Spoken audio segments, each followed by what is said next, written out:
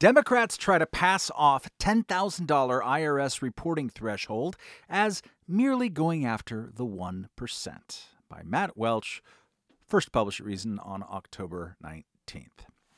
As telegraphed last week, Democrats on Capitol Hill, facing loud criticism, on Tuesday upped their proposed new IRS reporting threshold on bank accounts from $600 in combined annual transactions to $10,000, according to the Washington Post.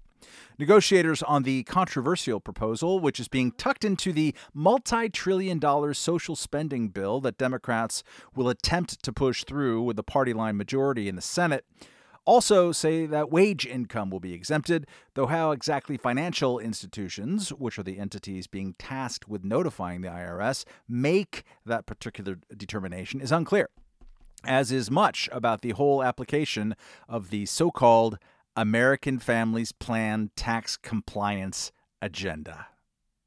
Quote, exactly which accounts should be subject to the new rules has been the subject of a fierce debate, the Washington Post notes. Federal benefits such as Social Security checks will also reportedly be exempted. President Joe Biden, Treasury Secretary Janet Yellen, House Speaker Nancy Pelosi, Senator Elizabeth Warren, and far too many overcredulous news organizations have portrayed this expansion of federal financial surveillance as, in the Washington Post's lead paragraph verbiage, a, quote, proposal to crack down on wealthy tax cheats. Senator Ron Wyden, for example, Democrat from Oregon, in a prepared statement for Tuesday's change, asserted that, quote, the main reason Republicans have latched onto this issue as the one to lie about every day is because they know their tax agenda is a political loser. And also, the American people overwhelmingly want to ensure mega corporations and billionaires pay their fair share, so Republicans have largely given up on their tired trickle-down arguments. Wasn't Ron Wyden good about some stuff? But the people most likely to have their transactions newly presented to the IRS each year are, in fact, not millionaires who scatter their holdings across 100 different $10,000 accounts, but rather they are freelancers, small business owners, immigrants, anyone paid or gifted banked cash exceeding 4 months' worth of minimum wage work in the state of New York. If I paid my 13-year-old offspring $100 a week to babysit my 6-year-old, and she turned around and spent all that money at Brandy Melville, one of those two scenarios is likely. I'll let you guess which ones. Her bank might just be obliged to report her deposit withdrawal sums at the end of the year to the IRS. I say may in that case because, again, the details of all of this are being hashed out behind closed doors as we speak rather than submitted on the floor of the Senate and discussed and debated and amended. The Biden administration has been expressing exasperation at all this pushback. This is about making sure the top 1% can't evade $160 billion per year in taxes, Treasury Department spokeswoman Alexandra Lamana complained to the New York Times last week.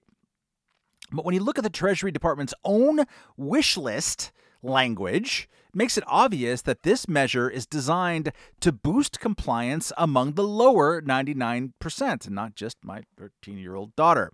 Listen close here to the sort of big brother bureaucraties in their proposal. Here we go. Requiring comprehensive information reporting on the inflows and outflows of financial accounts will increase the visibility of gross receipts and deductible expenses to the IRS. Increased visibility of business income will enhance the effectiveness of IRS enforcement measures and encourage voluntary compliance. This proposal would create a comprehensive financial account information reporting regime. Financial institutions would report data on financial accounts in an information return. The annual return will report gross inflows and outflows with a breakdown for physical cash, transactions with a foreign account, and transfers to and from another account with the same owner.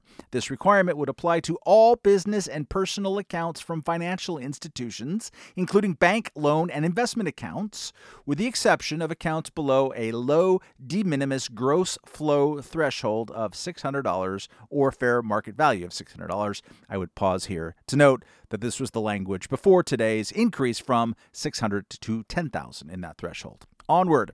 Other accounts with characteristics similar to financial institution accounts will be covered under this information reporting regime. Similar reporting requirements would apply to crypto asset exchanges and custodians, and so on and so forth. Raise your hand if you now feel like you qualify for the new proposed dragnet. As the Wall Street Journal editorial board rightly worried recently, banks, as well as all other financial institutions, quote, would bear the cost of reporting each of more than 124 million U.S. accounts, which might require new software and additional staff. Customers could count on these costs showing up in higher user fees, end quote. When the IRS deputized foreign financial institutions about 10 years ago to cough up information about their U.S. clients abroad, millions of Americans were kicked out of their accounts. The IRS itself acknowledges that, quote, the United States enjoys a relatively high and stable voluntary tax compliance rate. But in order to maintain the laughable fiction that the cost of the Build Back Better agenda is $0, as the White House lyingly tweeted over the weekend, our already intrusive Fourth Amendment busting federal entree into our personal financial affairs has to be vastly expanded into, their words here, a comprehensive financial account information reporting regime. One that no doubt will have less than ironclad data security, as those of you ProPublica fans out there surely know. For people who value their financial privacy and are not rich enough to afford the kinds of professional tax minimization services that this enforcement measure will fail to curb, I advise you to keep your transactions in cash. And if the Biden administration gets its way, you might not have any other choice. All right, for related listening, please consult recent entries titled Dems Want to Soak the Rich by Snooping on the Poor, and also Biden's Total Financial Surveillance. Thank you.